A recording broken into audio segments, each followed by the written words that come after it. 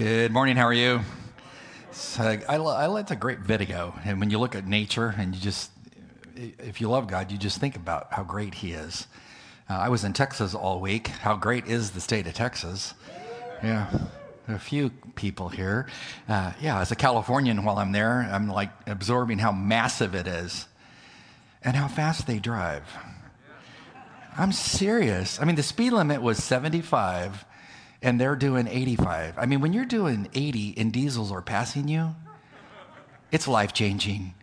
Yeah, we had a good time. I was on there for a sabbatical. We had a good time.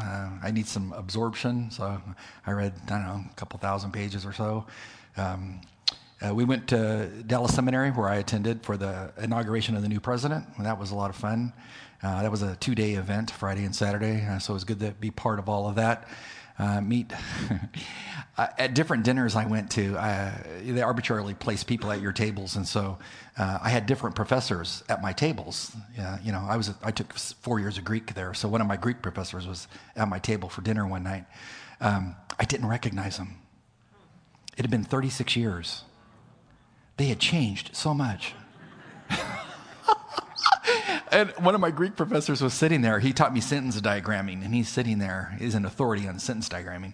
And he said, hi, he told me his name. And I'm like, oh, hey, how you doing? Don, and met his wife. And then this president of a Bible college over here was sitting next to Liz, said his last name. And I had one of those ooga moments, like in a cartoon. What happened to his hair?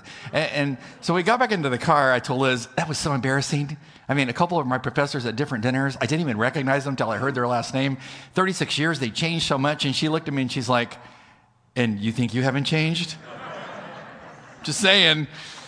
Anyway, we had a good time. So I'll talk a little bit more about it in just a minute. But I'm glad you're here. We're in Psalms again after the Easter break, where I did a series on the 7 last statements of Christ. We're studying the Psalter this year, and maybe some of next year, and the year past that. So we're having a good time. Psalm 84 is where we're going to be today. Psalm 84. Let's pray as we open the Word of God. And I want to thank Alec for doing an awesome job last week with Simba. I heard it was awesome. I turned him loose, and I've known Simba for, 10 years or so. He's just a great man of God, fearless, courageous, heart for people that don't know God. And so I'm glad you got to hear all of that, hear him, and to support him as well. So I commend you. So let's pray. God, just thank you for the opportunity to open the Word of life. We know it will speak because you've said it will not return void. And today's going to be no exception.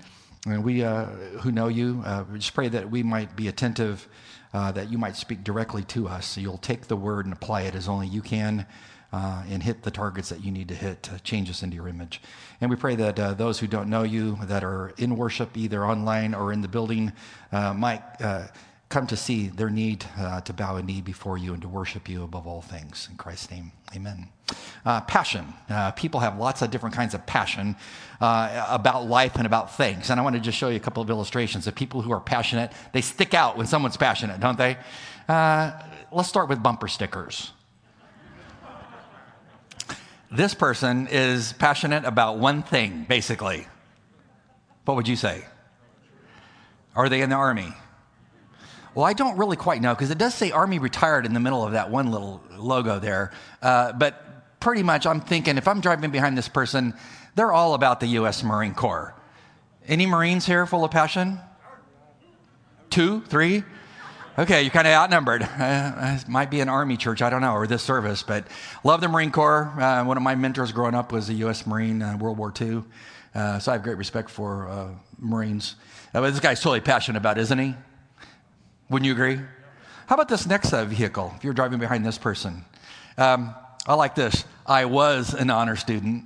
Yeah, that's pretty funny. They like canoeing, etc. But down here in the right-hand quadrant of their bumper, it says, proud parent of United States Army Ranger.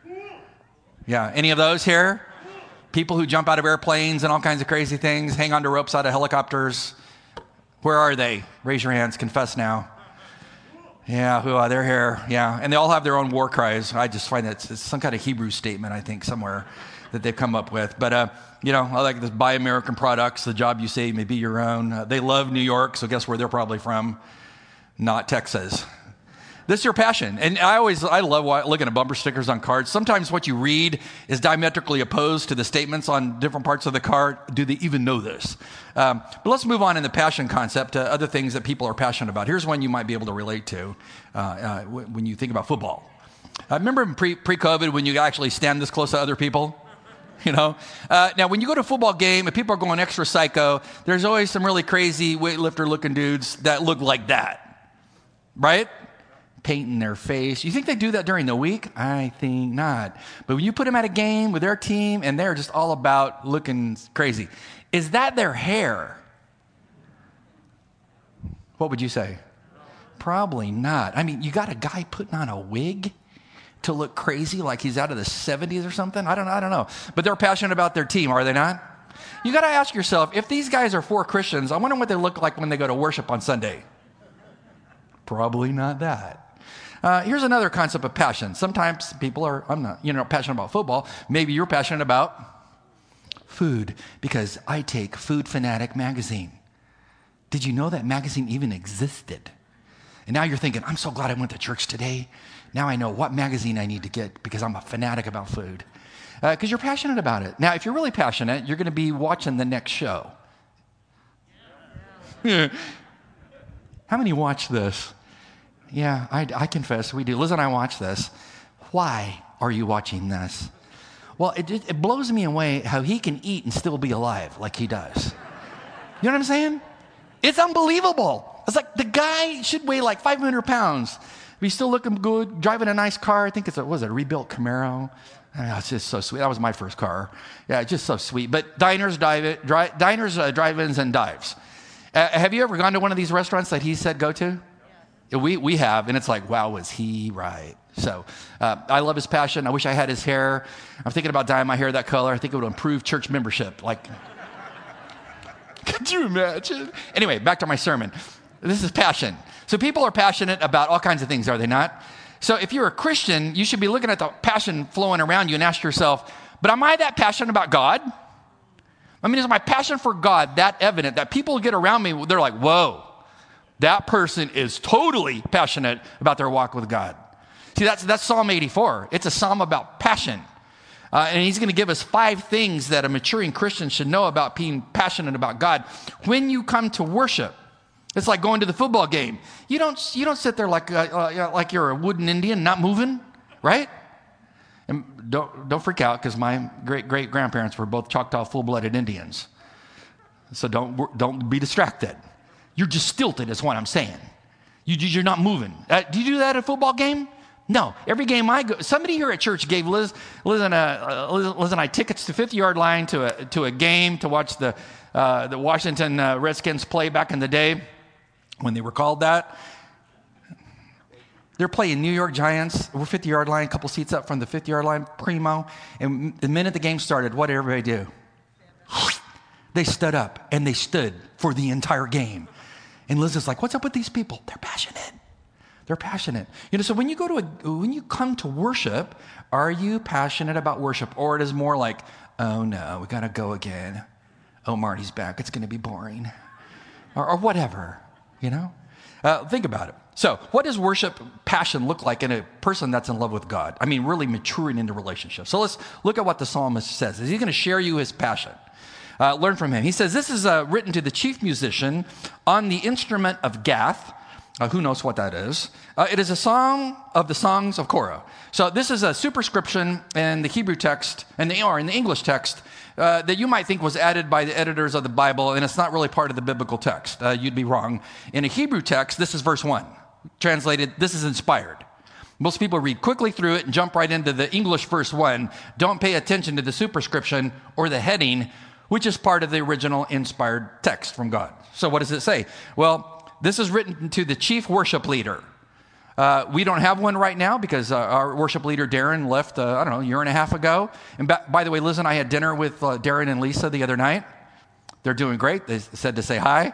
And where else would you go with your best friend when you're in Texas but to your favorite barbecue? Yeah, we did.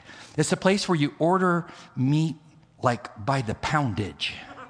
And I'm not kidding. I was like, how do I order here? Well, either quarter pound of brisket, half pound of ribs, and but how much is this? So it's called Hard 8. If you've never been there, it'll change your life and your waistline. But anyway, back to the sermon. So this is like, give this psalm to the chief worship pastor of your church and have them play this on the gath. What is a gath? Does anybody know?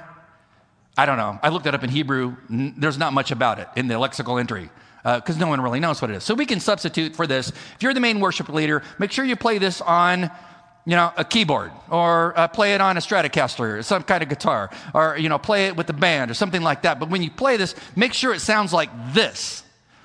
And then he says, make sure that the sons of Korah are doing the lead singing. Who are they? Most people will read right over this before they get into the whole concept.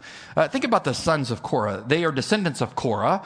Who is Korah? Korah was a priest back in the time of Moses, who led an insurrection with Dathan and Abiram against the leadership of Moses. Good idea, bad idea? Bad idea. Because they got tired of this old man Moses leading them all through the wilderness, wanted to throw off his leadership because they knew better. And so they got together, Korah, Dathan, and Abiram. And number 16 says they attempted to overthrow the leadership of Moses that was God appointed.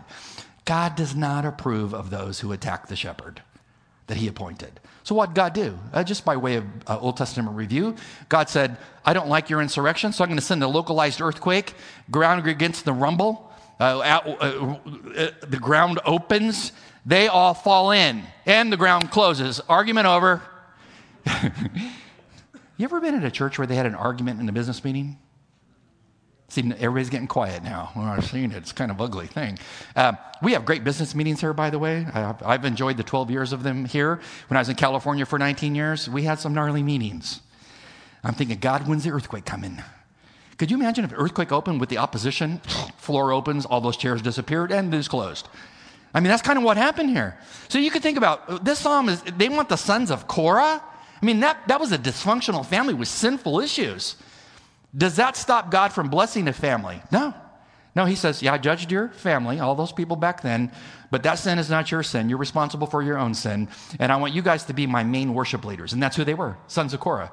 So what's that say? In the current age, when it comes to worship, the dysfunction of your family, the sins of your family, God's looking at that going, no, I got greater things in store for you. Because I still use people from situations like that. But that's not part of my sermon. That's just that's like extra off to the side. Because he wants to give us the 5 things that maturing believers should have in their passion. So let's look at number 1. Maturing believers are passionate, ipso facto, about worship. It just stands to reason. He says, notice the first 4 verses. How lovely is your tabernacle, O Lord of hosts. The tabernacle, the word tabernacle in Hebrew means tent. So he could be denoting the tabernacle that preceded the temple, the tent structure where God dwelt, and Israel worshiped God in the wilderness. Or he could be speaking about the temple structure that Solomon built. I think it's the temple structure that Solomon built, because later in the text, he's going to tell you, if you're really in love with worship, you're going to pray for your political leader, your king, the anointed one. Well, that happened during the period of the kings, i.e. when the temple was built. But either way, he's saying, when I think about worship you, God, I get all excited about the building. Do you? Do you get excited about the building? Whatever the building is. Do you get excited just thinking about it? Man, I can't wait to go there. When I've had the privilege of being in California in close proximity to where I grew up in El Centro, California, like for my 20th high school reunion, which was about 30 years past 20 years. But I remember going to my home church and just standing out front of it, where I got saved, where I grew up, where my parents got married, all my memories there, everything. Just to stand out front, it was like, man, how lovely is this old building? I have so many wonderful spiritual experiences tied to that building. He's saying, God, when I show up at worship and I see the house of worship, I just get all excited. Do you? Do you get excited? He says, I love your tabernacle. He says, O Lord of hosts. This is the Lord of armies. He says, I get excited. Why does he think the temple structure is so beautiful? Let me give you 2 answers to the question. Number 1, when I take people to Israel on tours, and yes, we are planning on going in March of 2022, I take 55 people with us. That's how many fit on the bus. We have 120 signed up.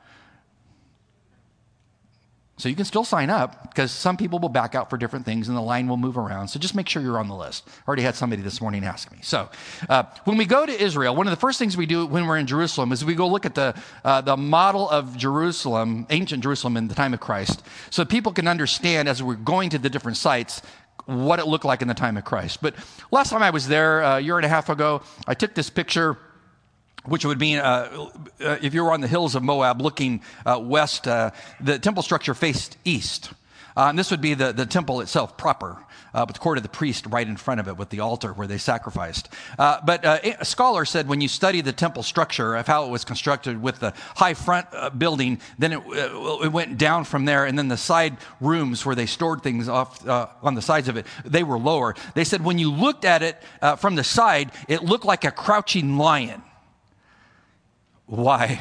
Well, because of Genesis chapter 49, verses 10 and following, the lion from the tribe of Judah, the Messiah, is going to be the Savior, the King of the nation. He's the essence of the nation. The whole temple just reflects him. But you can notice the white stone structure with the gold, etc.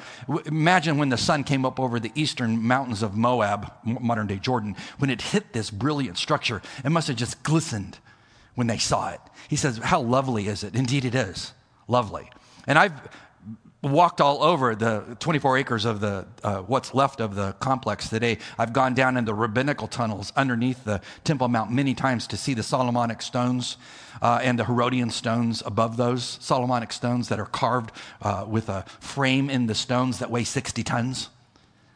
Unbelievable. And you standing on Solomonic stones thinking, this is holy. This is amazing.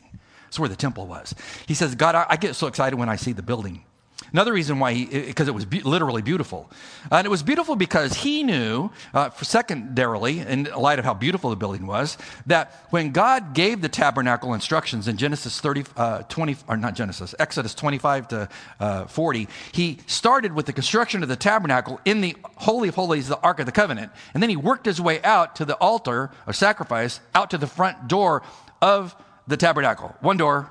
Remember Jesus said, I am the way, the truth, the life. No man comes to the Father but through me. He's the door. And so he said, I think it's so lovely because it starts with the Ark of the Covenant where there's mercy for sinners. And you started there first because you who are holy came to us who are sinners first. And it went out from there, past the altar of incense, the table of showbread, the menorah, went out to the front door to the altar of sacrifice where sins are covered by the appropriate sacrifice for sinners. And you came to us first, God. He says, that's lovely, is it not? He said, I get excited when I think about that. We today, we can sit here and overanalyze this and say, well, hey, Marty, the temple's gone. Yeah, true. Because now the temple's different, is it not? Where's the temple of God now? Do you know? It's you. It's you. This is not a trick question. It's you. We know from 1 Corinthians chapter 3, chapter 6, 2 Corinthians chapter 6, that you are the temple of the Holy Spirit. I mean, so we daily are the temple of the Spirit of God. What a privilege that is. But we are also called, in Hebrews 10, 24 and 25, to not forsake the assembling of ourselves together as is the habit of some. It's a command that, yeah, you might be the temple of the Spirit of God, and you are as a Christian. He comes to dwell in you at the moment of conversion, but don't forsake corporate worship. I cannot tell you how many people 2 weeks ago when I was here for Easter came up to me during the service and said something like this to me. Hey, we've been gone for a year, watching online. It was so good to be in this house of worship today. Why? There's nothing like being with other believers. I mean, online worship is good to a degree, but it just feels so right when you're with other Christians and you can see them with their mask on. And you can talk to them, and you can laugh with them, you can pray with them, you can hug them, etc. But he said it just feels so right. And he's absolutely right. It's a beautiful thing to be in God's house. How lovely is that temple? When you come to God's house, do you feel that way? Notice the names he uses of God. He calls him the Lord of hosts, which is Yahweh Sabaoth, which is the Lord of armies. What armies? Angelic armies. Remember Elijah? I love this story. Elijah's surrounded by the Syrians. They think they've got him. Whole army against one godly prophet. And Elijah's prophets freaking out in 2 Kings chapter 6. We're surrounded by the Syrians. It's over for us. And what does Elijah do? He says, God basically let him see who's really with us. And God lets him see with the eyes of faith into God's dimension where they see the Syrians are outnumbered Well, by the Lord's army. And it's a totally different perspective. And so when he says, God, I love your house of worship, and I call you the Lord of armies, because his perspective is, no matter what happens in my life, my perspective is, those same armies that were with Elijah are with me on a daily basis. It gives great hope.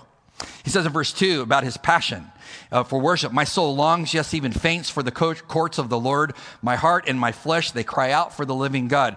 My soul longs to be in worship. I mean, think about that. Do you really feel that way? Or is it like, oh, Mom, we got to go again? Or what? He said, no, my soul longs to be there. This in the Hebrew text, this is a perfect tense, which could be grammatically classified for those who are in seminary. And we have 170 students, because we're the East Coast campus for the DTS campus, main campus. So some are studying Hebrew here. It could be classified as a present perfect, meaning he continually, it's just how he rolls. He's continually just in worship. I mean, I probably don't have to tell you at this point what my main passion is outside being a Christian. I mean, you could probably guess, right? Yard work, gardening. I mean, it is. I love going back and forth with a mower. I love trimming stuff and making it into designs. I mean, it's just, I live for this stuff. So it's hard for me to be inside on a day like this when my lawn hasn't been mowed in about 10 days. It's freaking me out. But when you think about a passion that you have for God, you just long to do it. So when I used to be a landscaper and was on crews and stuff in California, I mean, I couldn't believe they were paying me for what I love to do. I mean, every time I get a check, it's like, thanks for the money, but man, I was having a good time because I enjoy this. But most of the time when I'm gardening, I'm having God thoughts. I really do. It's my time to meditate. Because the lawn can't speak back to me, can't send me emails, can't criticize, can't do this, can't do that. It's awesome. And I can be artistic and stuff like that. But sometimes I'll be singing a hymn to myself, like I come to the garden alone, when the dew is still on the roses. And who's there? Jesus. He walks with me. He talks with me. I've sang that to myself many times. I mean, just having worship. Or back in the day, this is going to date myself, I used to haul around as a landscaper my cassette player and play sermons from pastors that I loved on that. It just ministered to me. I'd take my best friend, Alan, who just got out of San Quentin, spent, 12 years in the penal system of California. And he got saved in San Quentin. And so Alan and I would hang out on our lawn crew together. And we'd walk around. I was discipling him. And we'd walk around with the cassette player, just playing sermons. I mean, it's my soul longs. And during the week, I long to be in worship, but I worship God during the week. And it's what I'm constantly thinking about. Is it? I mean, because if you're a maturing Christian, you just have that passion to be in worship. He says, my heart and my flesh, they cry out for the living God. That is a sign of a believer who's really growing up in God. Verse 3, I love this verse. He says, when I think about little birds having homes at the temple, I'm envious. He says, even a sparrow has found a home at the temple, and a swallow, a nest for herself, where she may lay her young, even your altars. He says, O Lord of hosts, I've seen birds flying around there. When I first read this a couple of weeks ago and I was studying, I'm thinking, what is he talking about? What is he talking about? I wish I was a bird who could just live there on the precincts. Why?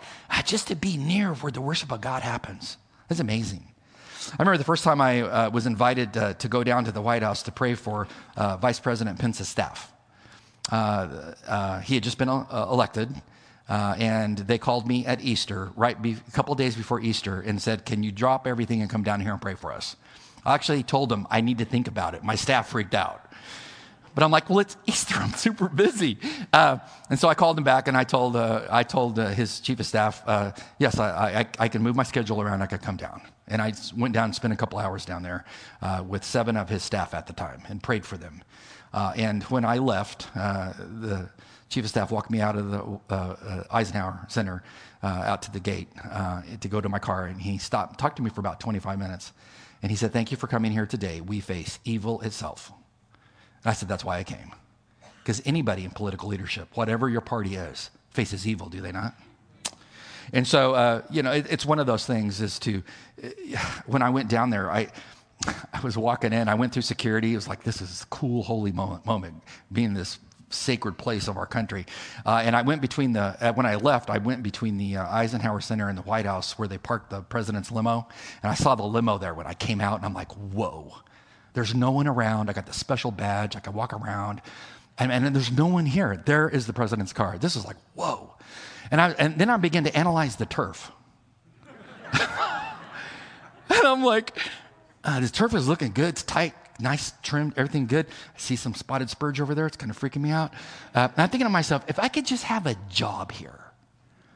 I mean, if I could retire and just get a job there as a gardener, I would be the happiest gardener on the entire planet.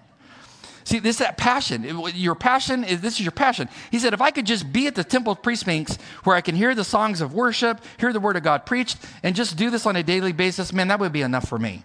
You got to ask yourself, am I that passionate about worship where this is what I think about? I just love to be around people worshiping God. It ministers to me. Next, he says, if you're a maturing worshiper who's passionate about God, you're going to recognize God's provision before you come to worship on a given Shabbat, Sunday. Verses 5-7. Blessed is the man whose strength is in who? You, God. Not in himself, in God. Whose heart is set on pilgrimage. This is holy pilgrimage to Jerusalem. As they pass through the valley of Baca, and Baca in Hebrew means to weep bitterly. The worshipers, on their holy pilgrimage to Jerusalem, they make it, the valley of Baca, the valley of weeping or adversity, a spring. They have a positive impact on it. The rain also covers it with pools. They go, as they head to worship, from strength to strength. Each one appears before God in Zion. So Jewish man had to be in Jerusalem 3 times a year by divine Mosaic mandate. They had to be there for Passover, Pesach, for Pentecost, or Shavuot, or they had to be there for Tabernacles, which was Sukkot. So they had to be there for those 3 times. So this man might be explaining his journey up to Jerusalem, into the mountains of Jerusalem, to the Holy Temple. He might be talking about one of those pilgrimages, or he might just be talking about what happens as he makes pilgrimage to worship. But he says, when I go there, I know I'm blessed. Because during the week as I travel to worship, I encounter adverse situations. Think about yourself. When you came to worship this morning, did you encounter an adverse situation? Somebody cut you off? Somebody pulled in front of you and slowed down? I mean, something happened to you? Probably not. But what happens is, who has not come to worship on a Sunday morning, piled all the kids in the car, and you had a gnarly argument come in here? Ever happened to you? And then you pop out of your car, hallelujah, hallelujah. Man, yeah, should have seen this 5 minutes ago on Fairfax County Parkway. It was brutal. You know, you ever had that happen? It's kind of embarrassing, isn't it? I mean, that's the valley of Baca. You know, but it's even bigger than that. It's like you went through your week and you faced that adversity. Got a phone call from a doctor, info you didn't want to hear. That's your valley of Baca. As you're heading to worship on Sunday, you got some news you didn't want to hear. Or a boss told you something that you didn't want to hear in a memo that he sent you. But you had your adverse time. When you are a worshiper that loves God and loves to be with God, you take your valley of Baca, and it's a positive thing for you. You're there to impact the people around you in a positive way, not a negative way. That's what he says. That as you're headed there and you're passing through this valley, you make it a spring.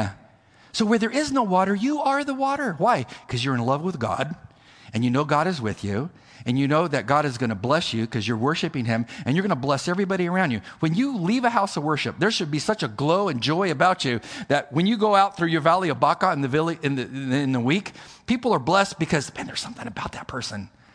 I mean, all this bad stuff's going on, but they're happy. About what? Well, they walk with God. And notice he says, they make it a spring, and then the rain also covers it, which means you do your part during the week, and then God does his part. He sends rain on your life. He blesses your life. Why? Because you're maturing in the faith and you understand that God is with you. Is that your maturing view of God? Should be. Third thing, maturing worshipers are passionate about prayers for leaders. This is most convicting. Notice what he says. O Lord of hosts, hear my prayer. Give ear, O God of Jacob. O God, behold our shield, and look upon the face of who? Your anointed. Messiah is the word in Hebrew. Messiah is the word from which you get the word Messiah. The Greek version is Christos, Jesus' name, Jesus Christos. It's the anointed one. It's the Messiah. It's the King. He's saying, if I'm maturing in my worship of God, I will be maturing to the point where I pray for leaders in my nation.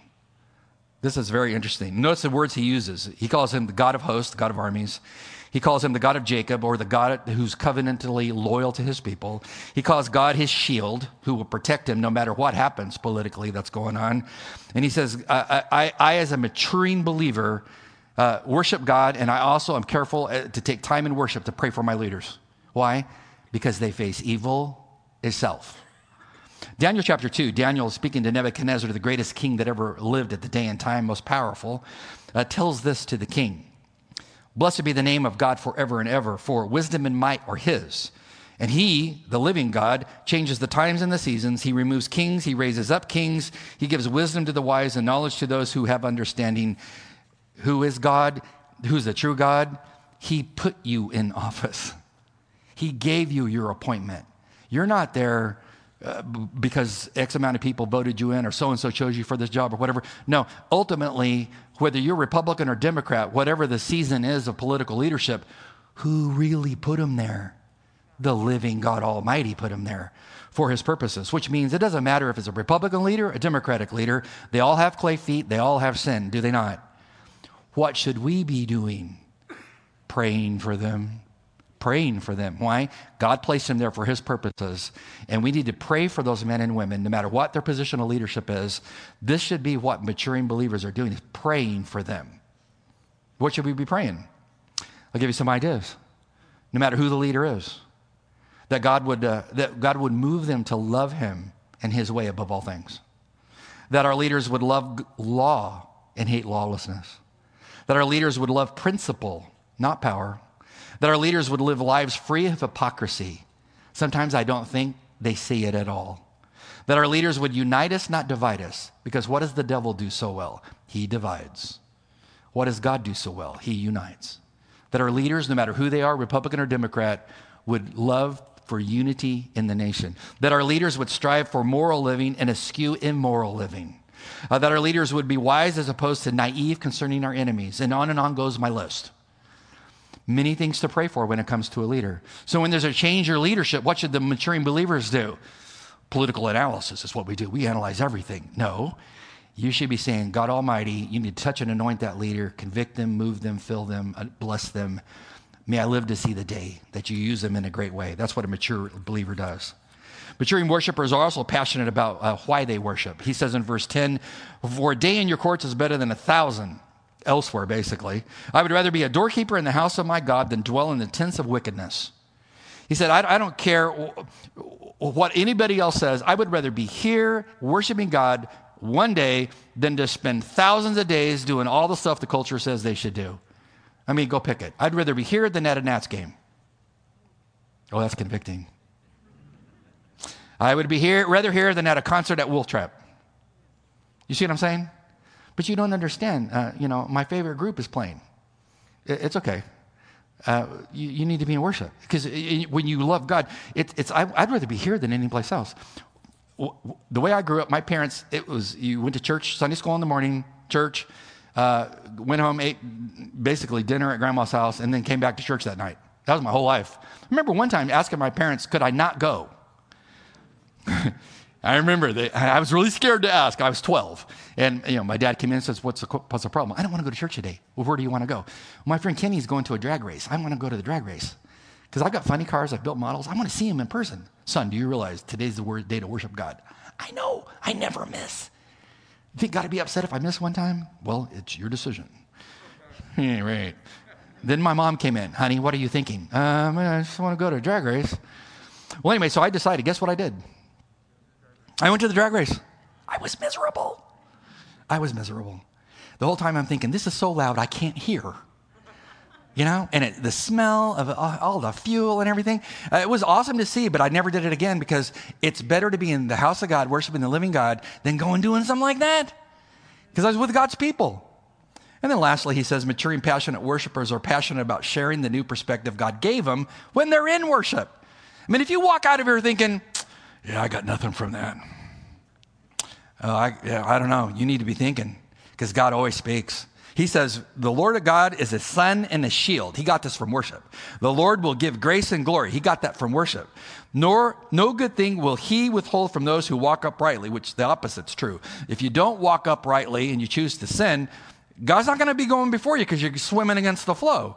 He says, O Lord of hosts, blessed is the man who trusts in you. It's like a spoked wheel. He's the hub. And when you don't have the hub of worship in the middle, all the spokes are all messed up. But he said, when I put you first above all things and worship you, man, my life just comes to center. He says, God, you are our sun. You give sunshine to my life. You bring produce and blessing to my life.